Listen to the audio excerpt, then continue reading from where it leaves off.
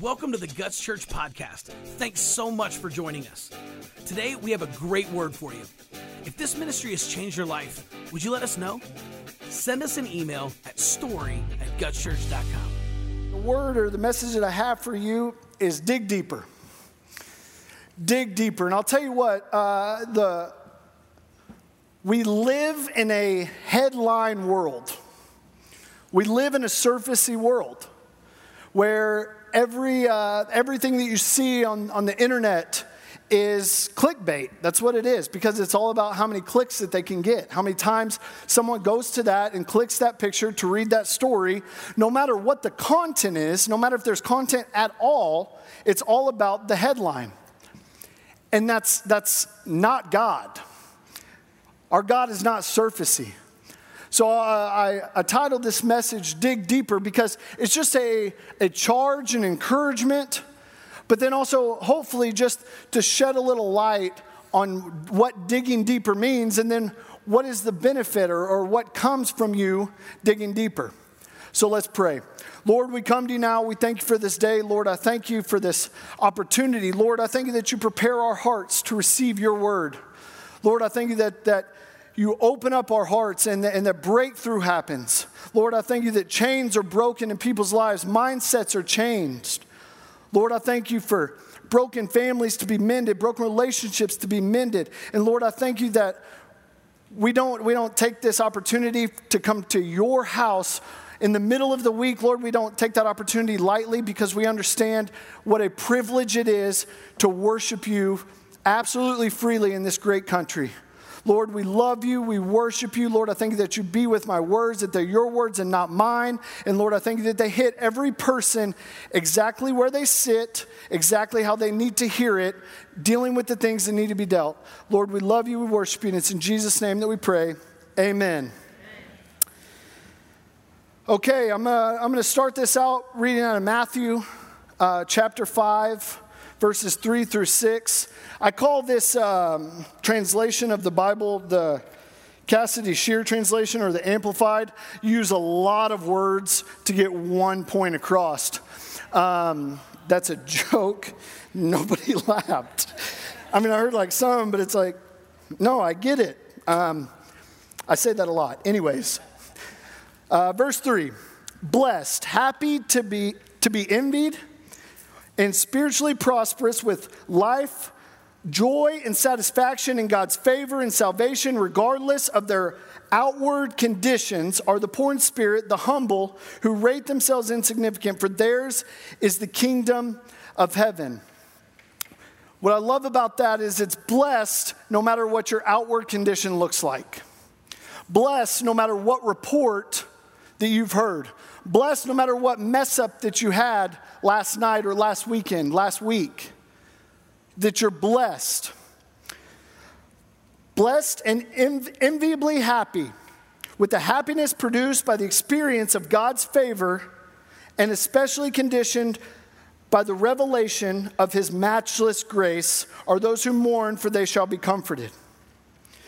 Blessed, happy, blithesome, joyous, spiritually prosperous, with life, joy, and satisfaction in God's favor and salvation, regardless of their outward conditions, are the meek, the mild, patient, long-suffering, for they shall inherit the earth. What I love about hearing that, and this is just a word of encouragement. So I'm reading through this, and blithesome. I'm 31 years old. I don't know what blithesome means. So, like normal people, I got on my iPhone and went to Google and searched it. And it literally says to not have a care in the world. So imagine walking through with not a care in the world, because you're patient, because you're mild and long-suffering. What I love is while the world is all about headlines and is about being surfacey, that we realize that that's not it. That the story is what matters. The title isn't. But the story is what matters. The meat is what matters.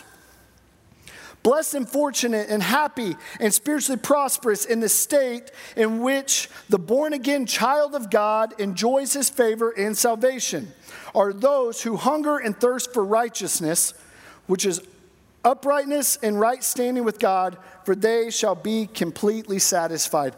I'll tell you what, that there should be a word of encouragement for you, because no matter how much money you make, no matter what you do, no matter who your friends are, no matter what things that you have, you still have to go home.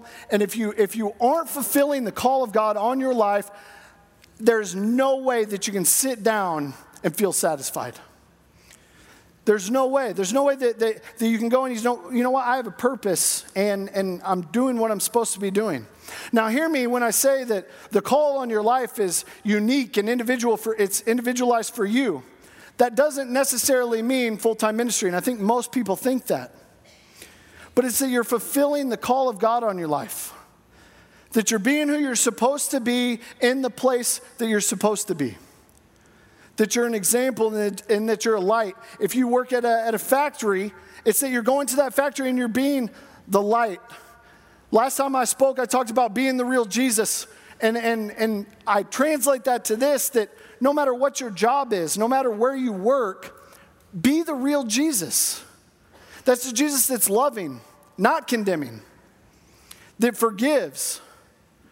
That's the Jesus that doesn't judge, that isn't critical, but is embracing to others.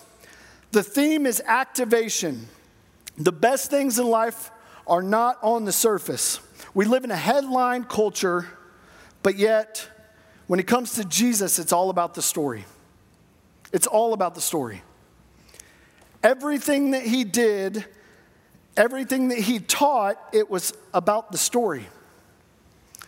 That he was able to take the circumstances and how everyone around him felt based on those circumstances, and then he let the story come in. It happens time and time again. When he fed the 5,000, it looked bleak. Everyone around him, and you know that he's just sitting back going, oh man, they're questioning me again. Here we go. It's about the story. The story is what matters. It's not the surface. You have to dig in. So let's go to John 6, verses 53 through 58. John 6, 53 through 58. I'm going to set the example. This is a very interesting story to me and how Jesus tells this story. And you'll hear why it's not about the headline, it's about the story. So Jesus said again, I tell you the truth, unless you eat the flesh of the Son of Man and drink his blood, you cannot have eternal life within you. But anyone who eats my flesh and drinks my blood has eternal life. And I will raise that person at the last day. For my flesh is true food, and my blood is true drink. Anyone who eats my flesh and drinks my blood remains in me, and I in him. I'll tell you what, I would have loved to have been a fly on the wall with the disciples when he said this. I mean, think about it. I know how I feel working under my father.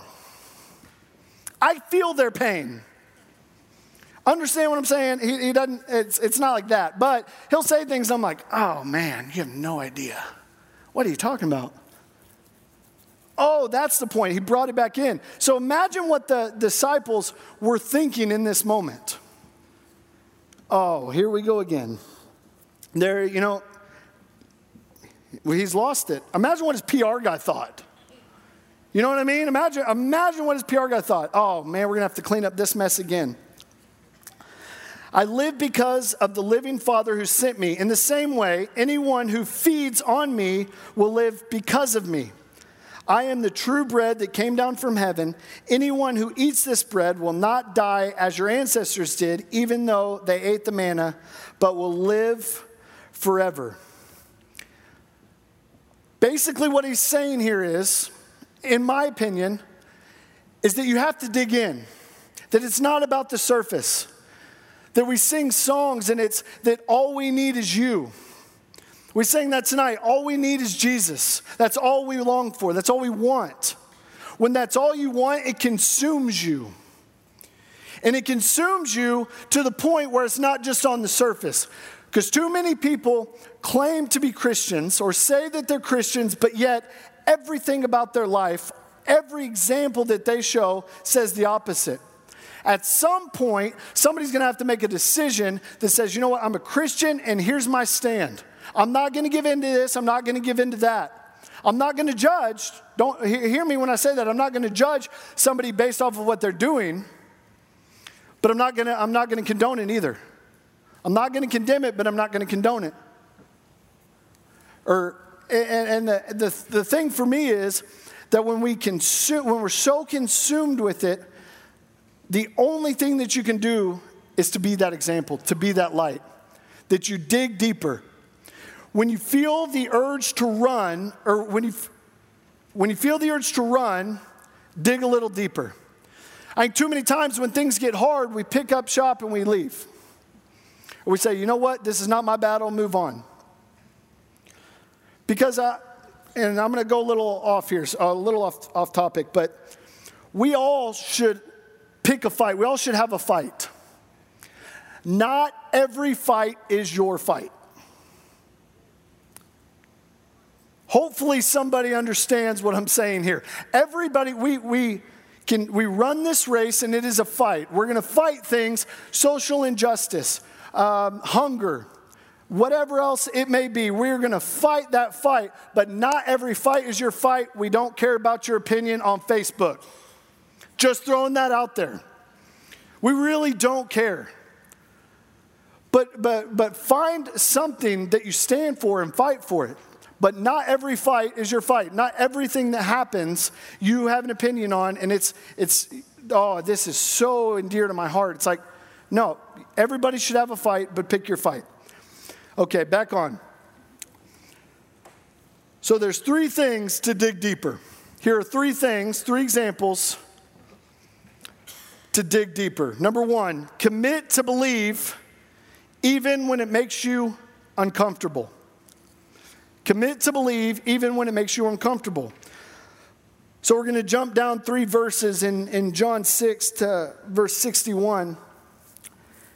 And this is after he said to eat my flesh and drink my blood. Jesus was aware that his disciples were complaining, so he said to them, "Does this offend you? Then what will you think if you see the Son of Man ascend to heaven again? The Spirit alone gives eternal life. Human effort accomplishes nothing. And the very words I have spoken to you are spirit and life. But some of you do not believe me, for Jesus knew from the beginning which ones didn't believe, and he knew who would betray him." So what he's saying here, these words are what we are to consume. The word of God is what we're to consume. Because out of the abundance of your heart, your mouth speaks. So in that situation, when you're hit with a storm, how do you respond? It's what's been put in your heart. It's what's in your heart. There are a lot of naysayers. There are a lot of people who are very negative. Guess what? You can't be. Why? Because we have the promise. We have the answer. We have it right here that we don't have to worry about whatever hits us, about whatever storm's coming, whatever report we get, whatever happens at work, whatever happens with friends. No matter what, you are going to stand and you're going to stand and you're going to stand. Because we have to make that decision to stand. But once we do, we're immovable. Dad talked last Sunday, maybe it was last Sunday, but talked about building your house on the rock. And for me, it's you make that decision that you're going to stand on that rock. Stand is very, very near and dear to me. It's something that I actually got it tattooed on my wrist, because when I'm like this, when there's nothing else going on, what do? Oh yeah, I stand. Because when you've done all to stand, you stand. Because way too many Christians go with the wind. Whatever wind of doctrine comes in, whatever issues are happening, it just go, no, I'm going to stand. Guess what? God heals every time. Why? Because his word says it. We're going to stand. Listen, I understand that there is a devil. But when it comes down to it, we're going to experience trials and tribulations. But fear not, because I've overcome the world. That's our answer. That's who we're standing on. We're standing on the immovable rock. Number 2, don't stop digging when it starts to get confronting. Instead of conforming to how you feel, confess what you believe. Don't conform to how you feel. You might feel bad. It might feel rough. But confess what you believe. Life and death are in the power of your tongue. Life and death. Speak life. You know, I remember I went to a Christian school here in town for a few years. And at the time, I felt like they took the speaking life and your words having power, life and death power, that they would correct you when you would say certain stuff. And I thought it was crazy when I was young, because I'm like, that's really not going to happen. Like, I'm just saying it. It's a expression. It's a phrase. Why chance it? Is what I think now. Why chance it? I don't have to speak bad about that situation. I can speak life into it. It might look like a dire situation, but yet I can speak life into it. And what if God steps in? What if? Speak life. Speak life into whatever situation. If your bank accounts are low and it does not make sense how you're going to make ends meet, speak life. Speak life. If you got a bad report from a doctor and it does not make sense, speak life.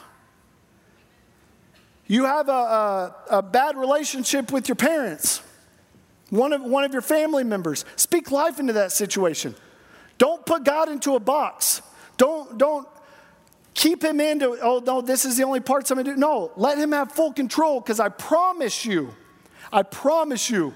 it will be good. It'll be way better than whatever you could do.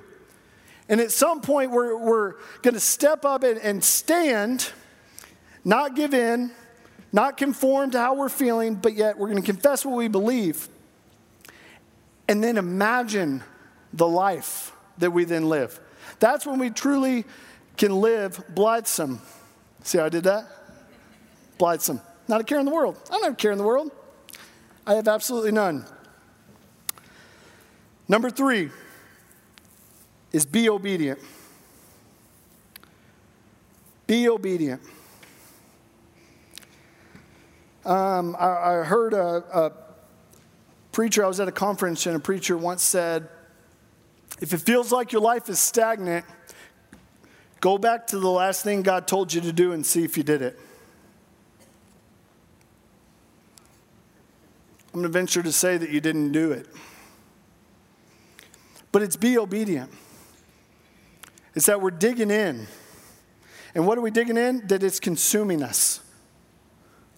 We're consuming it to where it's amazing how just doing what God tells you to do, how amazing our life is. How acting how you're supposed to act.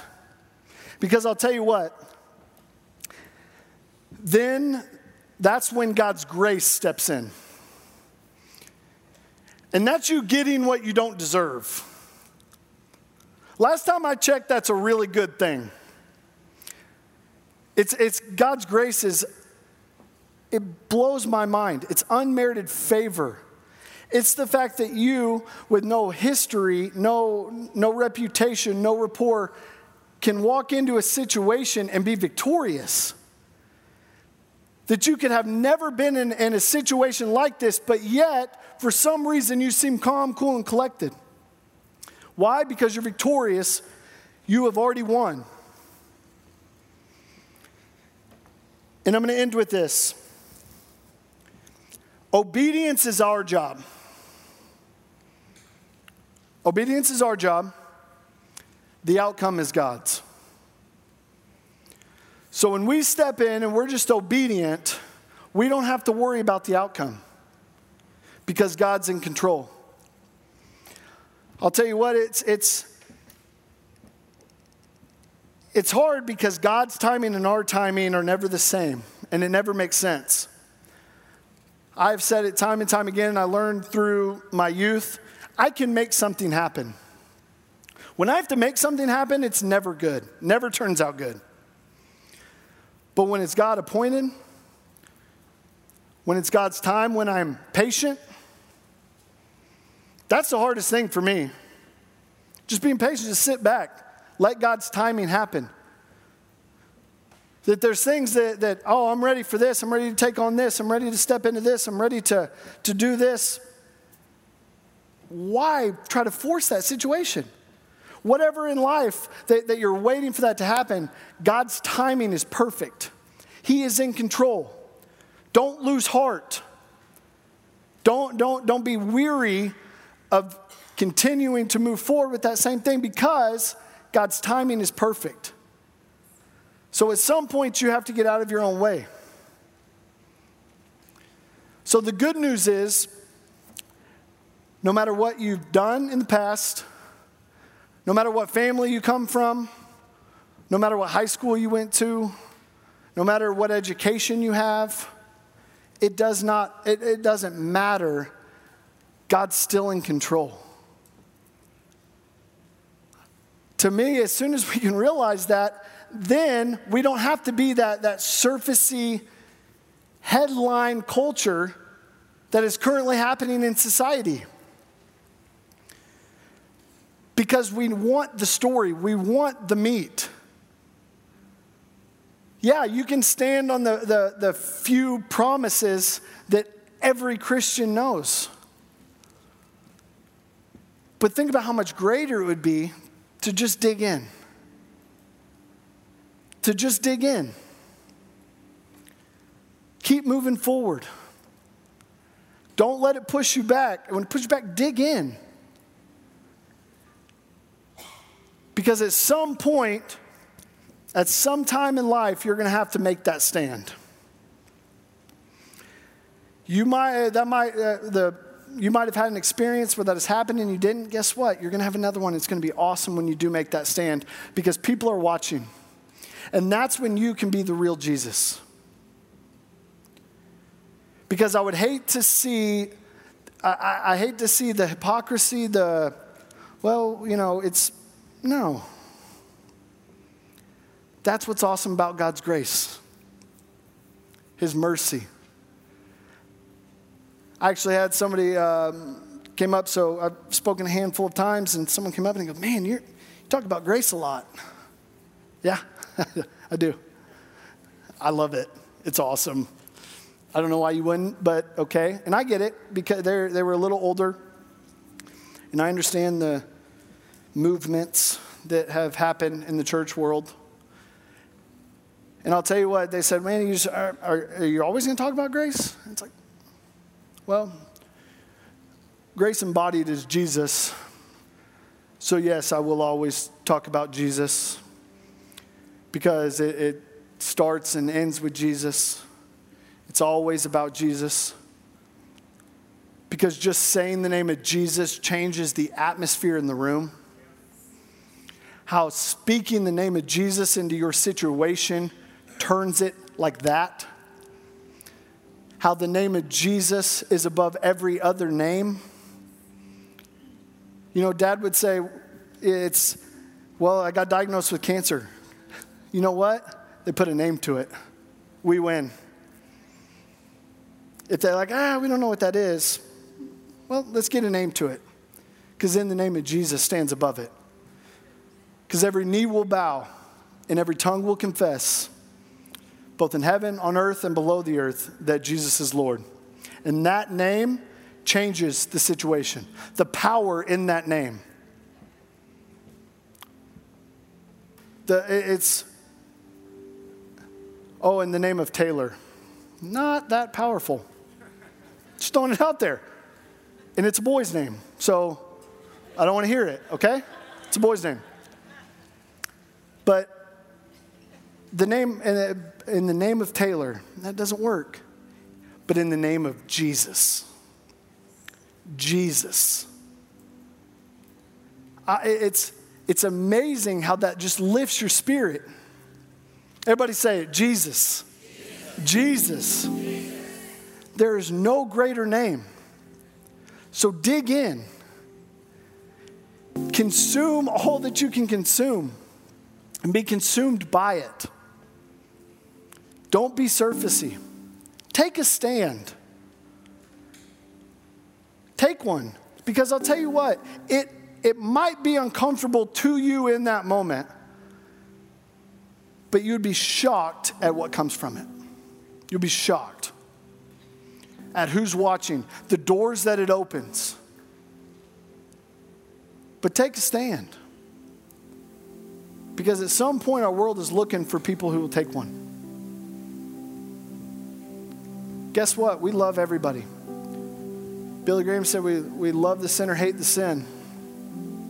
Yeah, I'm not going to judge anybody. Last time I checked, it was judge and be judged. I'm good on that. I'll pass.